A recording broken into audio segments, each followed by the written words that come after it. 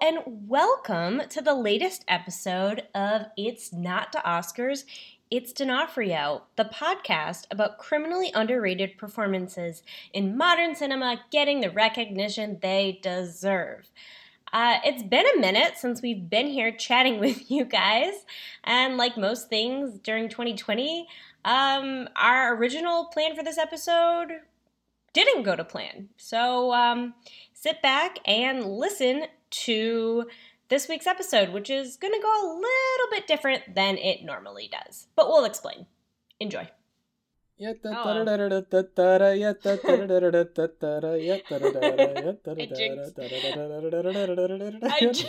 jinxed us.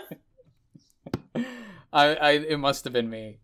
We're just setting ourselves up for success. Everybody's still rolling, right? Yes. Yes. Both rolling, recording, and rolling on stuff I gave you, right? Yeah, I'm on drugs. Okay, good. What were we just talking about? Oh, what we're doing here. Yeah. Should we? I mean, the people listening this in the moment, they probably have no idea what's going on. Should we say how long it's been in between the time of this recording and the other part of this episode? Yes. Yeah. How long has it been? Well, let me tell you what happened. It's been 92 years. What is it in Interstellar? I waited years for you.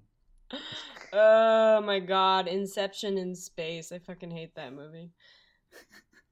I own it and tried to watch it 3 times. And each time I made it to the same point, was just like, I fucking love that movie purely for it's a space adventure with time travel, and it's Hans Zimmer music. Like, I don't give everything else in it is terrible, but I just love watching it for that.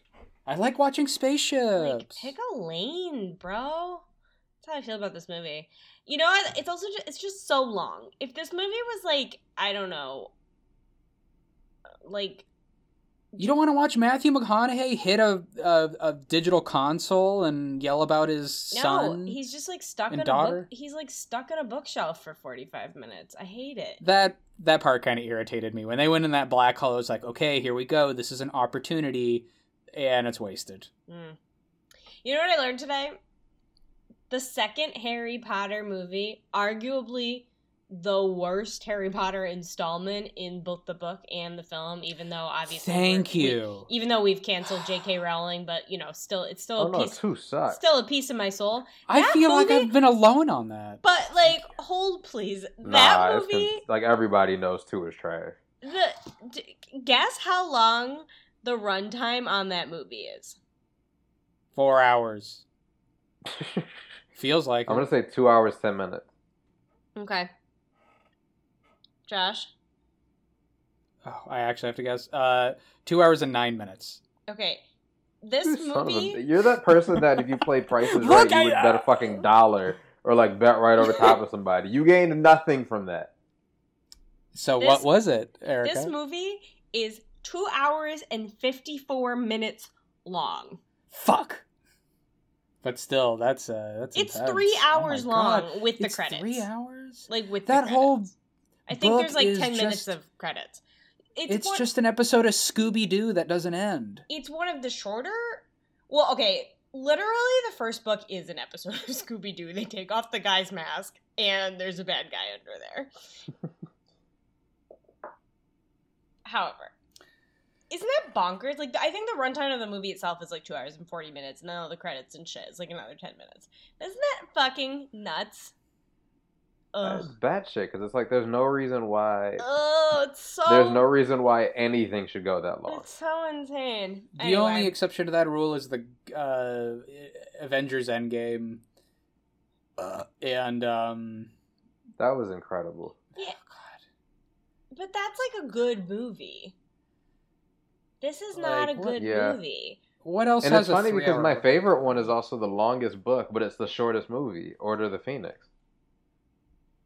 Order of Phoenix is the longest book? It's the longest book. I thought Half-Blood... Yeah, it's the longest... Oh.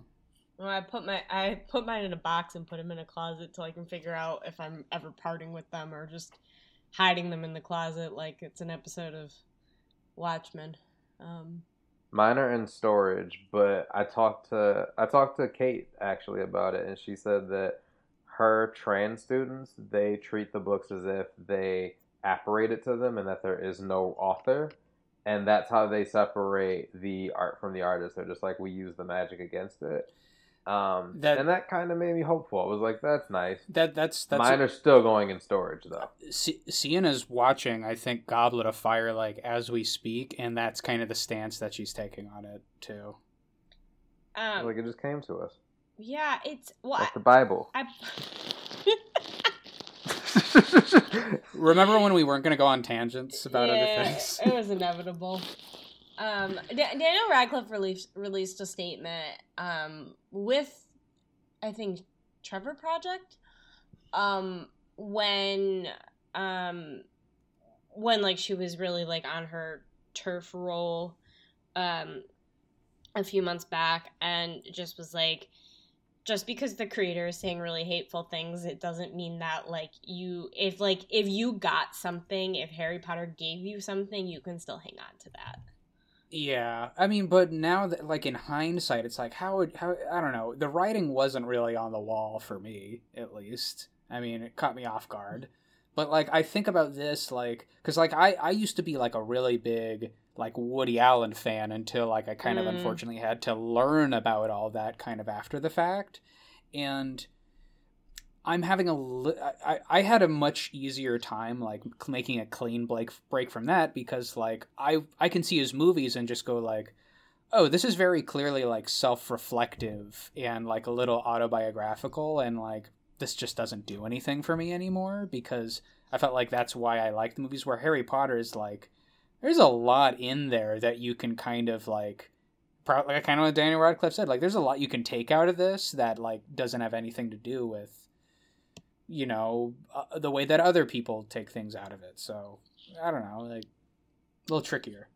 So this actually might be a good segue into the movie that we're going to be talking about in this episode, because yes, thank you. The movie that we're talking about was directed by Brett Ratner, who, hell of a segue. Thank you. Clean. I'm a professional. You can clap if you want. So this movie was directed by Brett Ratner, who has since been implicated in the Me Too movement. So I think it kind of like goes along with like kind of like the conversation we're having on this podcast is, do these movies hold up over time? But before we introduce this movie, I just want to give a listener note. Part of the reason there's been a little bit of delay in releasing episodes is that as we are a homegrown organization, we had a few technical difficulties. We lost a little audio. So we are kind of re-recording the sentiment of the conversation that we had about this movie. I will ask that you also bear with us, because we watched and originally recorded this movie back in August, and it is oh my god, October 20th. We are currently recording this. The jig is up. We just let them know, like, we've been serving them old products for weeks. Well, here we are. And yeah, wow, it really is. It's okay. Get Goop is still cool. Like, you don't also, we're still gonna serve y'all some more. Oh, that's hilarious. Look, I will not apologize for this pandemic activity. So Anthony is up in this episode. So Anthony, do you were assigned the year 1998. Yes. Would you like to talk to us about the movie that you chose? Yes. Just prior to saying this, I want to say I've tried to make it a point of always choosing an actor of color each time that I defend something, just because A, they need their flowers, B, a lot of their really awesome roles kind of go unnoticed, and C, that's just what the fuck I'm gonna do. So I've been doing it for every single episode thus far.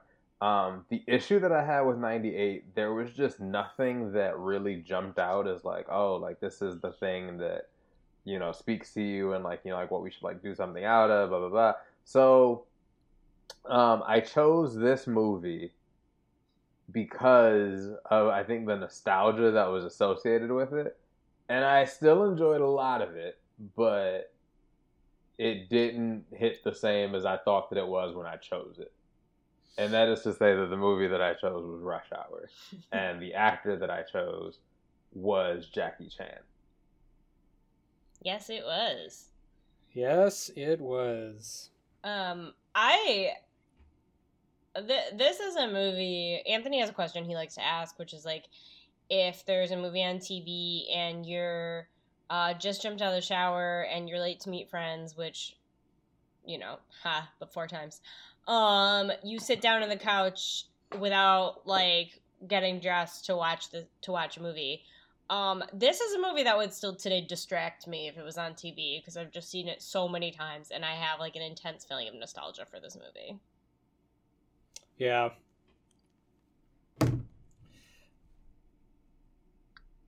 Oh, sorry. I thought you were going to say Stepmom, and I didn't, and that kind of sucks. I like that movie, and it came out in '98, and I didn't realize that.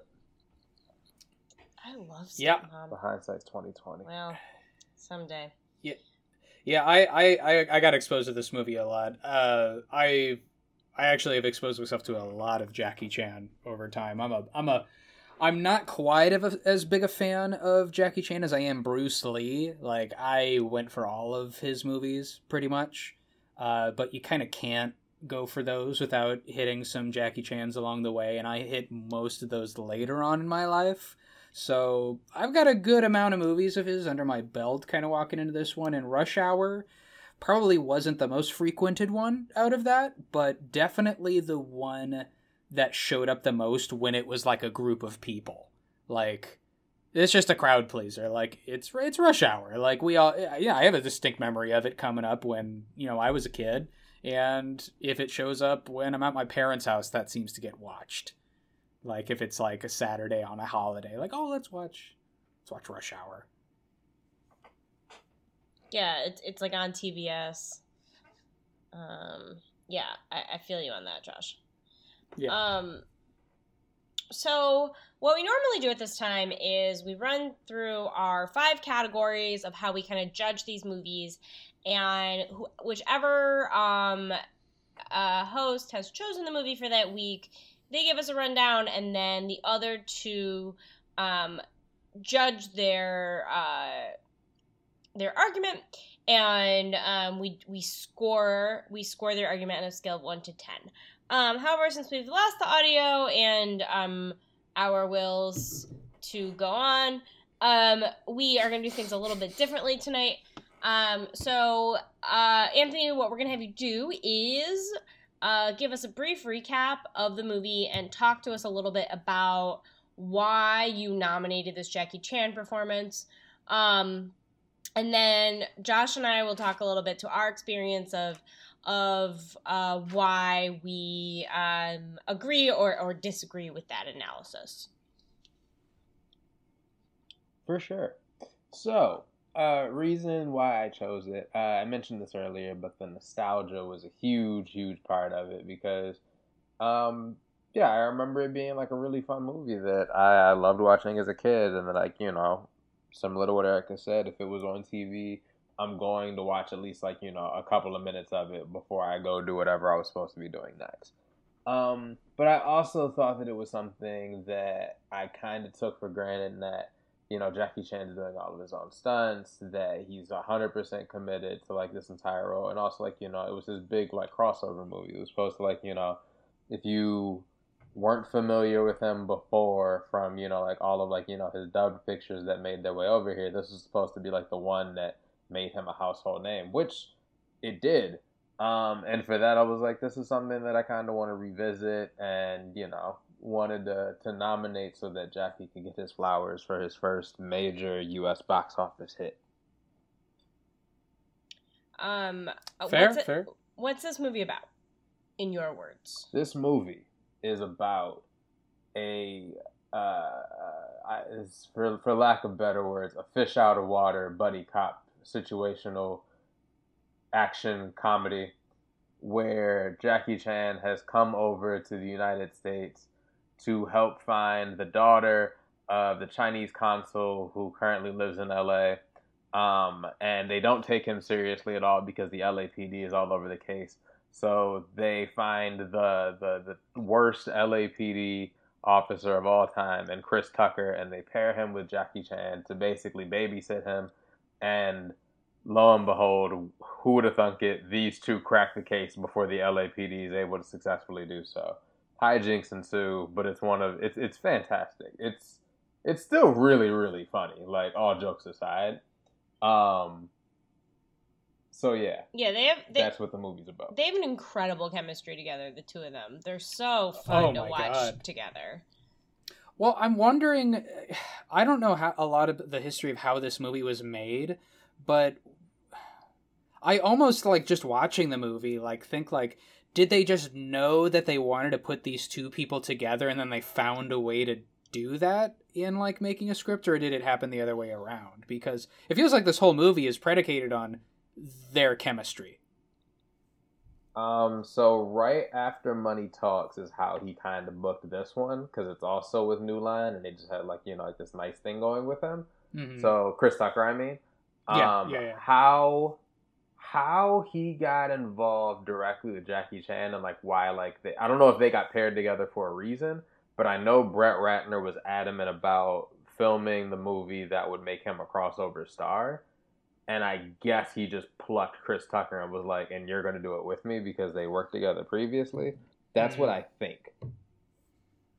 So I don't know if it was so much of like, I know the perfect situation for these two to be together, as much as it was just like, I'm going to make a lot of money by putting this bankable comedic person up with this bankable action star, and this shit better work. So Martin Lawrence was actually originally attached to this movie in the Chris Tucker part. Which also I think could have been fun, but just like I would have watched that. Really different. Yeah, that would have been a very different energy. Yeah. Jackie Chan was on an episode of Martin, now that I'm thinking about it. Huh. Yeah, like... He makes like a quick appearance, like he knocks on his door, and like... I think it's like a cameo, basically. I think Martin Lawrence could have been fun, could have been really fun to watch in this. But I just love Chris Tucker's like frenetic energy. Oh, yeah. Like against like Jackie Chan, who's very like confident and like kind of like a little bit more laid back. It's so good. He was so cool in it. Like, to me, like that was like the coolest thing in the 90s. Like we had like comedians who were really funny, but like they were also like the coolest people on the planet. And yeah, like that was just dope. Like I thought he was like the coolest dude after I saw this shit. Like I loved Chris Tucker from this movie on. My God, and yeah. And yeah, and then Jackie Chan too, like, I mean, this was probably the first movie I ever saw him in. And I admittedly have really only seen his American movies. I have a soft spot for The Tuxedo. What was your familiarity with him, Anthony? What, prior to Rush Hour? Yeah. Absolutely none. That was it. Like I had seen, actually I take that back. I had seen Mr. Nice Guy. I had seen bits and pieces of Drunken Master, and there was another one. I think it's like a Rumble in the Bronx is what Rumble in the Bronx, yeah. Yeah, so I had seen those. I had seen those two and like bits and pieces of the third. But like this was like the thing that like really cemented him in my mind as like somebody that I really enjoyed watching. I couldn't really tell you much about the plot of Mr. Nice Guy now. And Rumble in the Bronx, I remember a lot of the action in it, but not so much the plot. Yeah. And Josh, you're kind of the opposite, right? Well, I mean, it's been a while since I've seen a lot of those movies, and quite similarly to Anthony's experience with that one, the real takeaway from Jackie Chan's movies is his prowess on screen as a comedic martial arts expert, because there's really no one else on earth that does what he does. And I'm not an expert on it, but he's a very fascinating, person just in terms of movie history, because he starts very like his whole career starts very closely to, Bruce Lee in his heyday, where he was doing like films in the, in China at the time that were getting a little bit of recognition, but he got approached to essentially do a movie that was very much in the style of Bruce Lee. And for anybody that hasn't really seen like a Bruce Lee like movie, they're serious movies. Like they're very like, it's about an individual that has this like very extreme prowess, but also a very different martial art style than what Jackie Chan has. Like Bruce Lee is very much into, oh god, I'm forgetting the names of them now, but it's mixed martial arts. What's the main one? Fuck, I knew it the last time we recorded this. You did. I know. Joe Rogan is listening to this and going like, what a fucking idiot. You can't remember this, and this.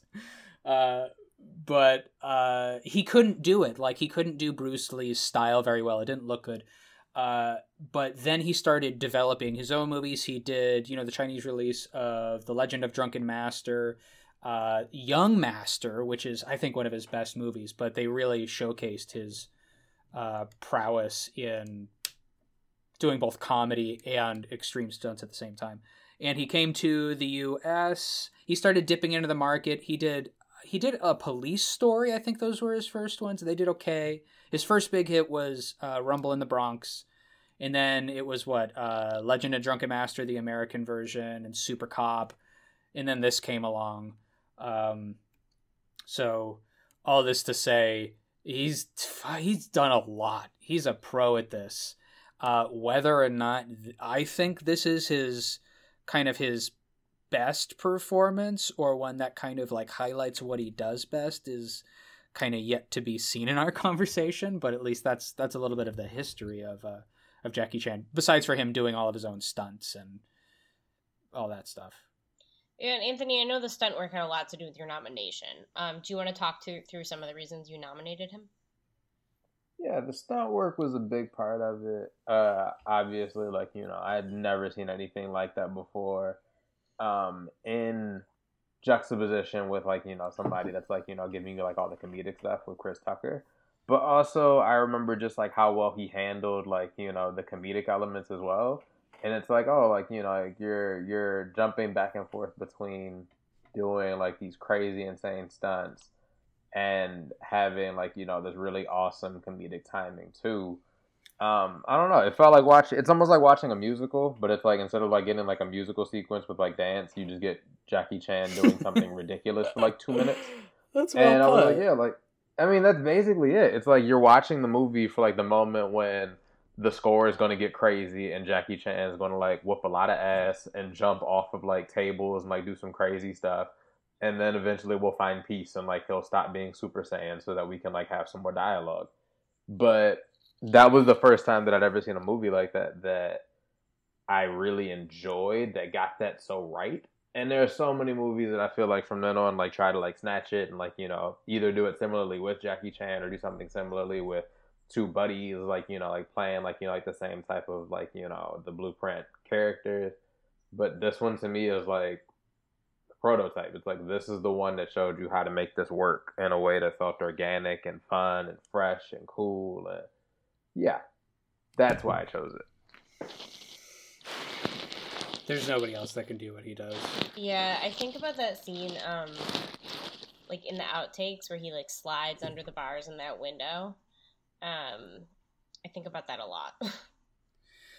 He just has this, and it comes from the styles of martial arts that he knows and just being an acrobat, but he uses space and objects one of his early inspirations is Buster Keaton, which kind of makes sense because it's all black and white physical comedy and just using kind of bizarre things to kind of tell the story through.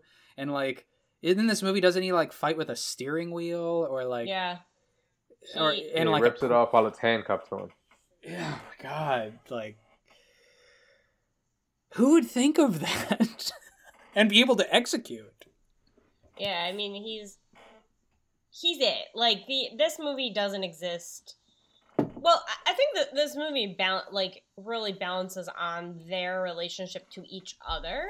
And it's got some, like, other kind of fun elements to it, including a random Chris Penn cameo in the beginning, but, like, Tom Wilkinson is a really effective bad guy in this. And you also have some other actors in this movie that were like sort of like you recognize, you know who these people are.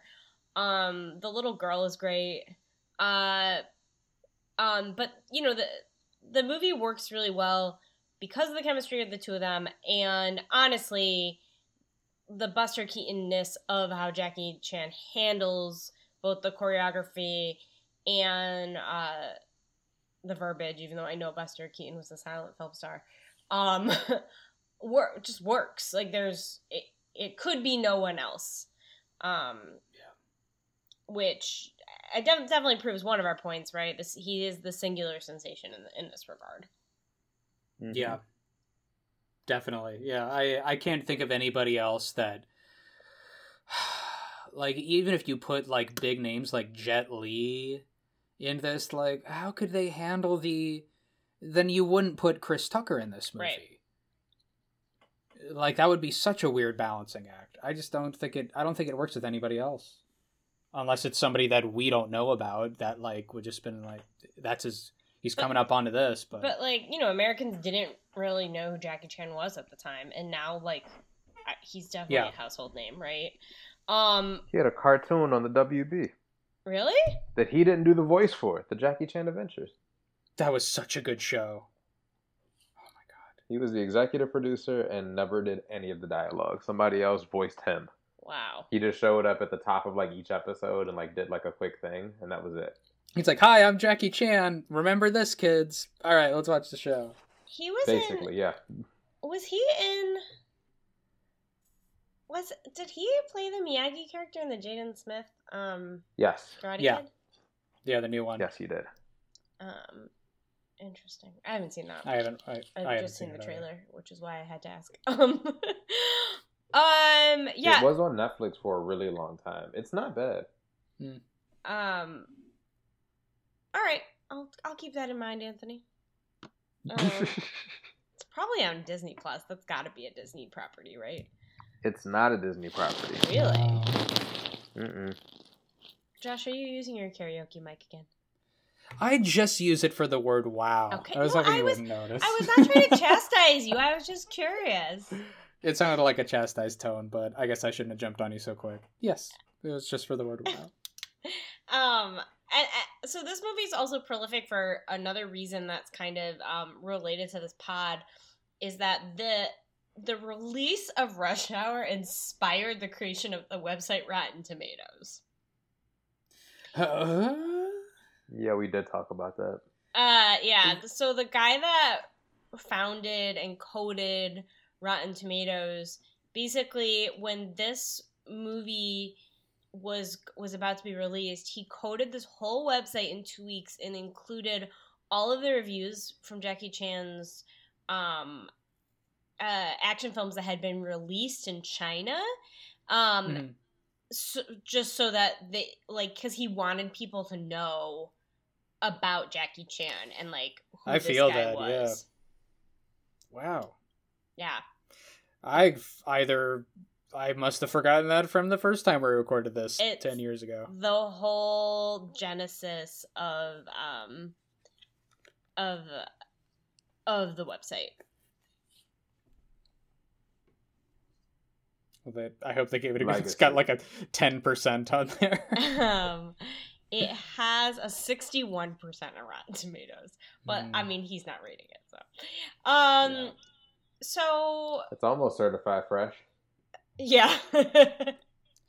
Well, safe to say it does have its flaws. What? No, I'm kidding. This movie is wildly racist in a number of ways. Okay. Also, there's no women in it. There's one. The little girl and some people that work at the partner. restaurant. The bomb specialist. Yeah, his partner. Oh, that's right. Yeah, we haven't watched it in like 5 months. Y'all haven't watched it in 5 months. I watched this joint like 2 weeks ago for fun. No. I think that proves good. the point, though, right? Like, this is an enjoyable movie to watch. If you're asking the guy that started Rotten Tomatoes, I think he would give this a D'Onofrio. I do want to take the time to play something that Josh said when we originally recorded this episode, but before I do that, Anthony, do you have anything else you would like to tell us about why you chose this performance? Man, I wish that I had something more poignant to say. I hope you're not thinking that what you said originally wasn't. I don't remember what I said the first time, to be totally honest. And we'll never know because now it's just gone. No, I think the only other thing to say is just that I feel like as often as we look back at a lot of these movies in the 90s and like we can critique and like, you know, say like, oh, like this is bad, this is terrible, this thing wasn't good. And there's a couple of those in this one too. It's still one of those movies where I'm like, the gold in it is still really, really good. And for that, I very much stand by the nomination. Because not a lot of things that we've watched for this podcast have held up, if like many at all. Yeah, I think that's nicely put. So we're gonna play now for you. Just a few things Josh had to say about. So when we originally recorded, we kind of went through and we had given these scores, and could kind of tell Josh was not feeling. Josh, correct me if I'm wrong, but just not comfortable because I think you had felt like you had to inflate your scores a little bit because you love Jackie Chan so much. Yeah?